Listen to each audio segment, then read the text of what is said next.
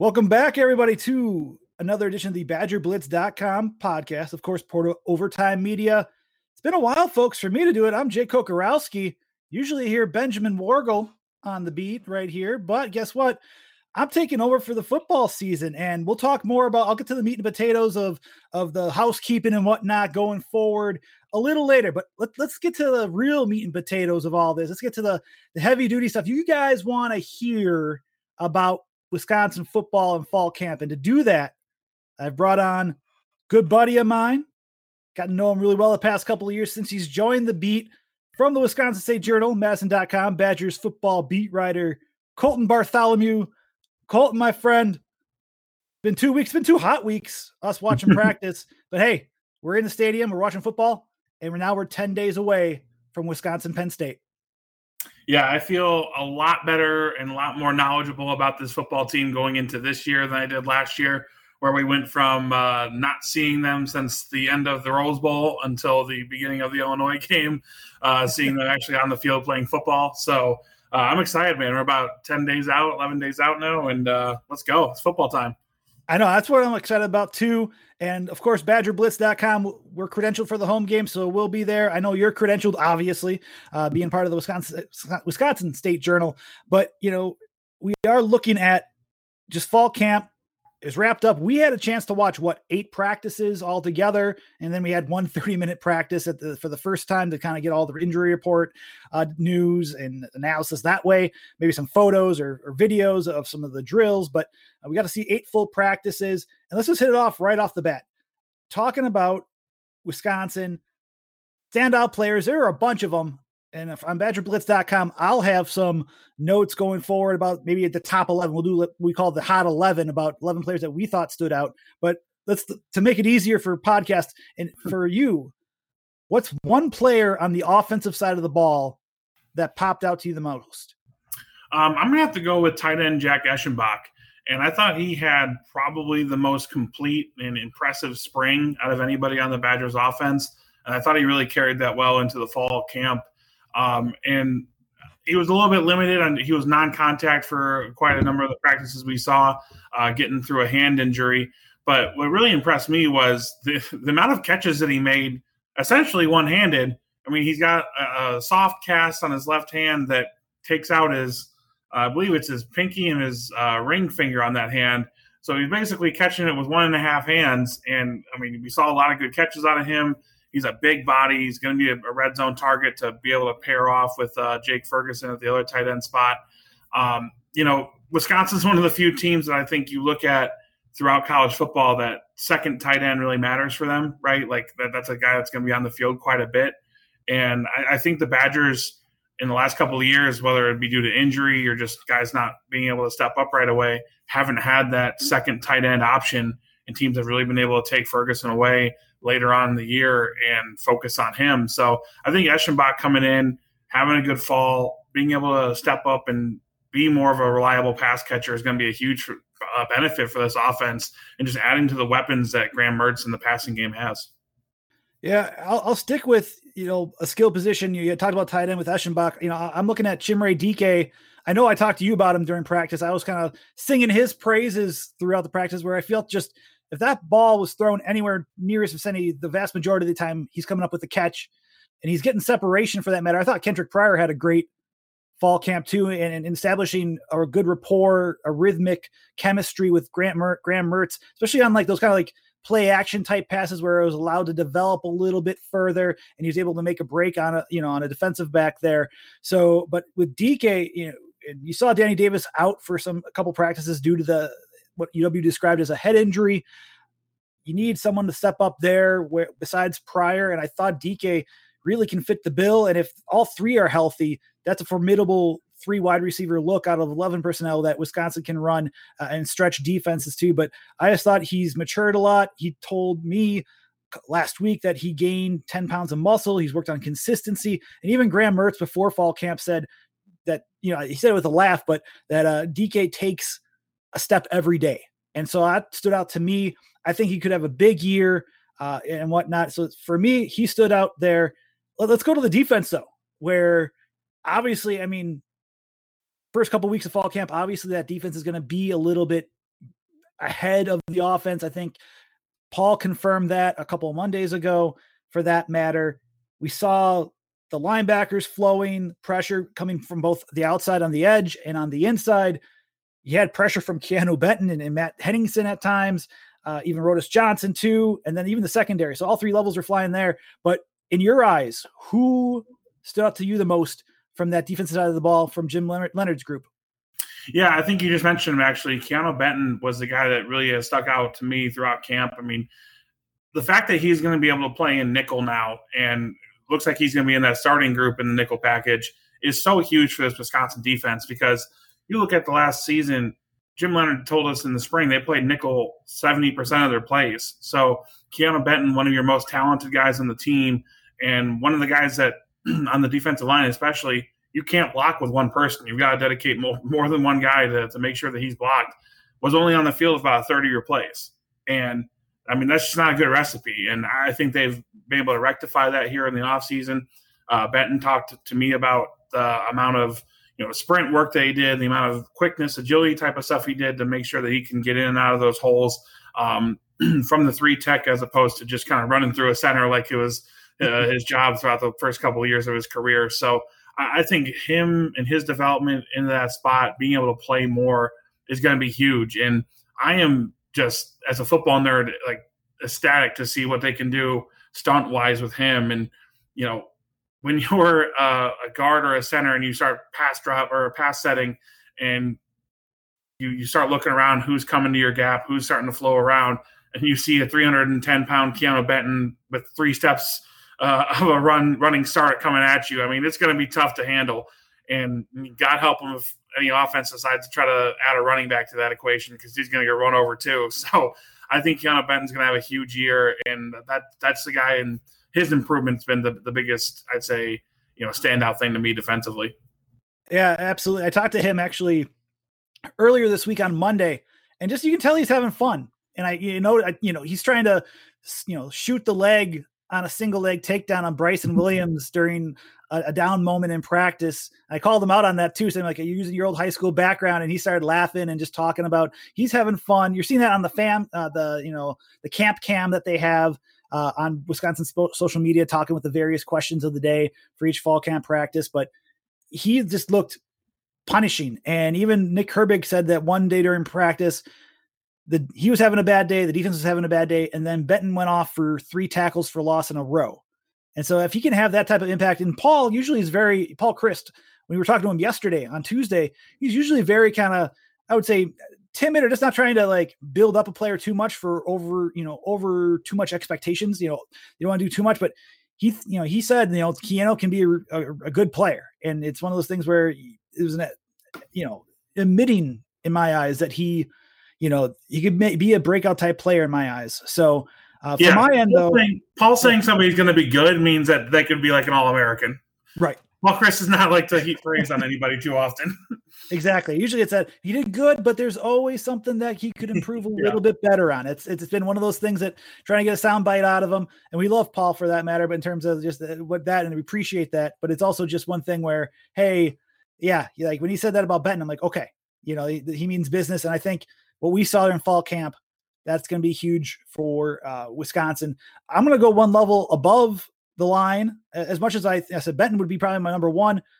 Henningsen, I thought I had a great camp too, but I'm going to go Leo Chanel, where I felt every day I'm looking through my notes and it's like, oh, there's another backfield pressure from Chanel. And folks, they couldn't tackle the quarterbacks, obviously. And what we saw from Chanel, though, was him getting to the backfield, whether it's a tackle for loss. He's pressuring Graham Mertz on a rollout. He's recording a would-be unofficial sack. I thought that really stood out to him. I thought he matured. And this is a player that last year, second on the team in tackles, tied for the team lead in tackles for loss, which was 6 with Nick Herbig.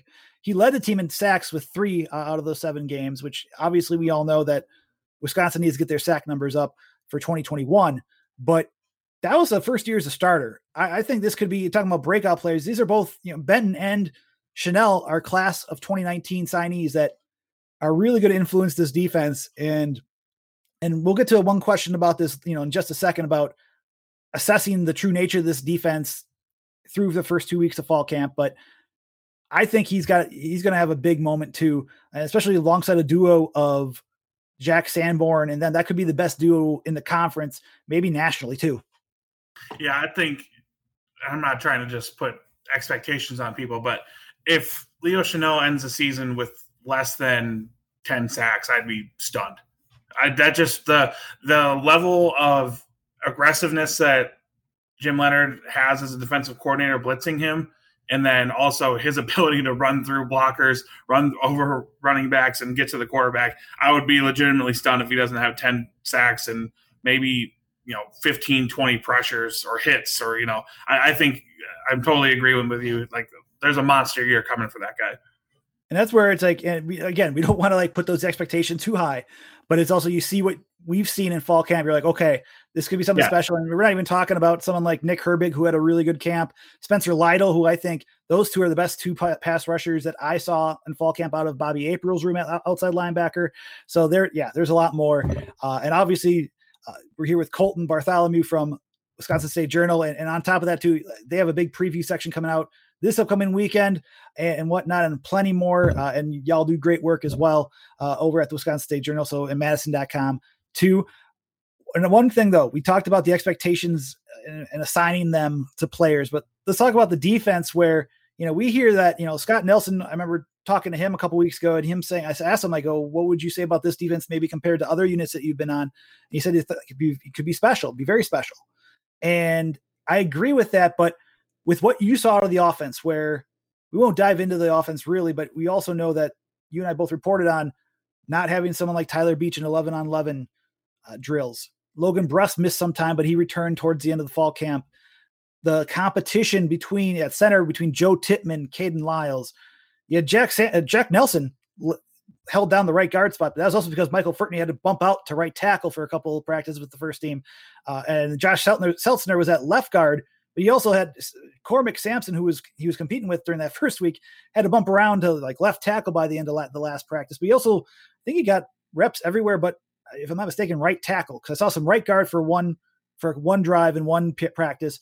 He was reserve center for another practice. So he was everywhere. He's a Swiss Army knife of the offensive line. But assessing that, and then even Jalen Berger being out for a couple practices, how would you assess the defense? And just was it an accurate way to assess what they could do this season going in fall camp against that offense where there is competition, there are a little bit of injuries, and normally, and for that matter, as we talked about before, the defense is normally ahead of the offense at that point too. Yeah, I think it was definitely tough to kind of grade where the defense was. I think you mentioned it in that question about how, the offense had injuries. Really, the top 11 for the defense, I think Keanu Benton missed one practice for a family issue or a family, function, and that was it. I think the top 11 was out there defensively pretty much all of camp, and that's huge too. There's so much experience and so many snaps played by those guys that are going to start defensively. I've kept saying that there's 8 starters returning, but I mean, if Matt Henningsen doesn't tear his bicep last year, he's playing starter snaps. There's one more guy.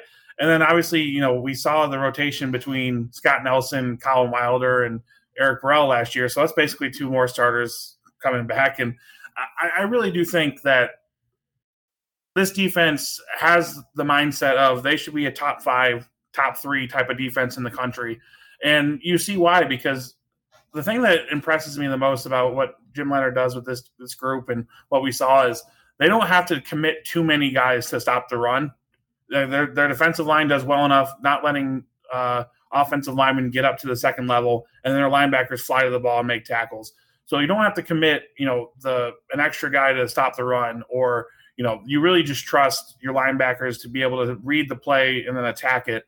And when you do that, it makes it so, like we saw, there's not a lot of open receivers because there's 7-8 guys every single play who are able to play coverage once they read pass, and they don't have to worry about it up front. So I really think this defense should be right in that top 5 nationally when you look at the major stats. And I would be stunned if there's not at least one, All-American type of conversation happening with somebody on this defense, because I really do think this is going to be a special unit. Last question for you before we let you go here on the BadgerBlitz.com podcast, of course, powered by Overtime Media. Colton, what are your initial thoughts about the alliance between the ACC, the Pac-12, and of course, the Big Ten? Yeah, it's weird. I was on that Zoom with the conference commissioners yesterday, and I was just kind of taking notes and listening along. And my big takeaway was I don't think they know what this is yet.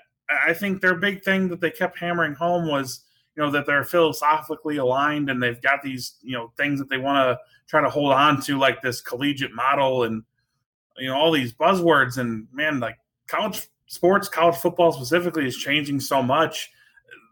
Trying to hold on to what it was, I don't think is the most prudent move. I don't know. I mean, I think if we're just kind of cutting through what they said versus what it actually means, what it actually means is these are three conferences that don't want to get left behind in terms of they want their voices heard on the big issues like college football expansion or college football playoff expansion.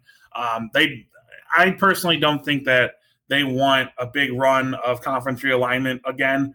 I think the Big Ten especially is fine where it's at because I don't think there's a lot of schools that interest them in adding, to be frank. I mean, there's some out there that they've talked about, but I don't see them being, I don't see them running to make Iowa State a Big Ten guy or a Big Ten school. Let's just, use that as an example.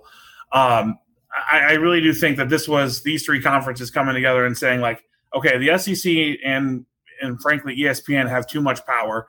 We want to make it so we're kind of a collective that gets to negotiate our own things, have something to offer other TV partnerships than ESPN, because we've seen the work that Big Ten is doing with Fox, right? That partnership's only going to grow, and CBS is going to be looking to get back in the mix after they lose some SEC games in the next few years. So I really do think this was more of it already got reported, pretty much every important detail was already out there before that press conference.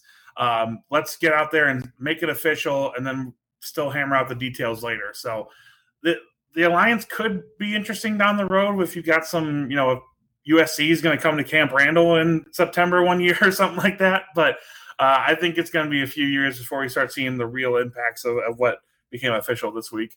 Right. The fruits of that labor. There's not even was reported. There wasn't even a contract signed between everybody, right? Oh, no. Yeah, no. They said it. There's no contract. This is what they said, a gentleman's agreement. And I'm like, that always holds up in court, right? The second the SEC decides, hey, Clemson, you want to be in the SEC now? And it was right for them. Yeah, that's going to hold up. You and I are pro wrestling fans. We know how it goes with the gentleman's agreement. There's going to be a chair shot in the back somehow. Exactly. But Colton, man, it's been great talking to you. I see you on the beat every day that we have availability, and obviously it's great getting to know you over the past 2 years and seeing what you've done and whatnot at the Wisconsin State Journal. What's going on? I've already kind of teased a little bit of that preview section coming up for the Wisconsin State Journal. What are you guys working on? What should fans expect from y'all? Yeah, on Sunday, this is one of those times I'm going to be an old school person and tell you to buy a newspaper because there's a lot of work that goes into the design and making this look cool. It's a 20-page section breaking down every opponent this year, a bunch of stuff around the Big Ten. There's a big feature story on Graham Mertz and the stuff that he did this offseason to improve. So just a lot of great stuff from all over our staff between reporters, editors, designers. So lots of good stuff coming there, and it's going to get rolled out on madison.com over the next week or so. So you can find it anywhere, but this is one of the few times that I'll say a paper will be definitely worth it if you want to go check it out that way. Colton, my friend, always great talking with you. I'll see you, Monday, hopefully? Hopefully. For week one press conference and whatnot. Thanks so much for joining us. Yeah, thanks, Jake. Folks, that's Colton Bartholomew, Badgers football beat writer for the Wisconsin State Journal and Madison.com. Follow him on Twitter at CBartWSJ. We're going to take a quick break, give a couple ads so we get paid. We'll be right back with more housekeeping and just what to expect from the revamped BadgerBlitz.com podcast. We'll talk to you guys in a couple minutes. Welcome back to the BadgerBlitz.com podcast. Of course, brought to you by Overtime Media. This is Jay Kokorowski. Big thanks again to Colton Bartholomew from the Wisconsin State Journal, Madison.com. And really, I'm just happy to be back on this podcast. I know Ben Wargle has been taking on this for a while now. And just to kind of give you some housekeeping about what's happening. Ben will come back from what's going on right now. Ben Wargle will be back for basketball when basketball kicks up for Greg Gard and company. You guys got me. Y'all got me for the football season, since I will be credentialed to cover home games. That just came through a couple days ago. I will be covering home games for BadgerBlitz.com at the very least for football, as well as covering the beat with interviews, availabilities, etc. I'll be working on that. So I'm really excited to get back on there. Really happy to be doing this podcast again, because it has been a while, folks. And, just to kind of give you a heads up too about what to expect for these football podcasts, a little bit of housekeeping, like I said. Really, I'm looking for 30 minutes of your time each week, once a week. We'll go through starting next week, obviously opponent preview with Penn State. Also, I'll work through and we'll talk recruiting with John McNamara here and there. Next week, I'm looking to talk about predictions in terms of breakout players, seasonal record, potential bowl games, what's the ceiling, what's the floor with this team, and biggest questions. We'll go through all that next week. But we'll have every week an opponent preview on here. We'll have a midweek podcast. It's going to be a lot of fun. So bear with us there as I get back. And for that matter, when it's 30 minutes, it means less rambling for me. I know I can talk a while. I'm going to make sure that I cut that short for everybody and make sure that you all get the most succinct details, the succinct news and analysis, just really quick, all within a half an hour. So I've already talked a little bit more than I wanted to in terms of the housekeeping stuff. So just a couple more players I'll talk about. I had Colton and I, we discussed one player on each side of the ball on offense and defense when it came to those that stood out in camp. I kind of want to give, I already talked about Nick Herbig a little bit on defense. I just want to talk about his performance in fall camp, where I really thought that he stood out where off the edge in terms of pressure. Him and Spencer Lytle, maybe it's like a co-defensive standout, performance on their end, because really you saw off the edge just what Nick Herbig could do. And you even saw it last year, right? First start of his collegiate career as a true freshman, gets a sack against Illinois. Now I think he's going to take a bigger step. And I always preface this too, where with Wisconsin, we saw, especially this fall camp, their injuries at the tackle spot. You had Logan Bruss missing some time on the right side, and then Tyler Beach, who we're projecting to be the starting left tackle if he's healthy. He was not in any 11-on-11 drills during fall camp practice, so that we saw for the open practices. So, the tackle spots were not 100%. Then you saw Logan Brown and Tanner Bortolini go down as well. And so you saw Riley Mallman at left tackle. You saw Michael Furtney at times at right tackle, when Bruss was out a lot, and so in my eyes, we will see just how that all figures out. It's kind of a disclaimer to everybody there, but with Herbig, you saw the pressure off the edge where he was able to get past the line, make some plays, and just like Chanel, I felt like really like you could hear his name almost every practice in terms of something going on. Lytle, for that matter, I think could be one of the breakout players on this defense. We saw Noah Burks and Nick Herbig kind of the first up in terms of the outside linebacker combos. I think Lytle could be the number 2 pass rusher in that group. Him and CJ Getz were kind of the next up from what I remember from most of the practices after Burks and Herbig. I think Lytle can have a real big impact on this defense, stays healthy and whatnot. He can play, according to Herbig, he can play both the field and the boundary outside linebacker spots too. I really like the potential at that outside linebacker group. I think the depth is a lot better than in years past, and I think they'll be able to shine this year. Obviously, we'll see what happens September 4th against Penn State, but I like where they're headed, especially with that group, especially with that talent in Bobby April's room.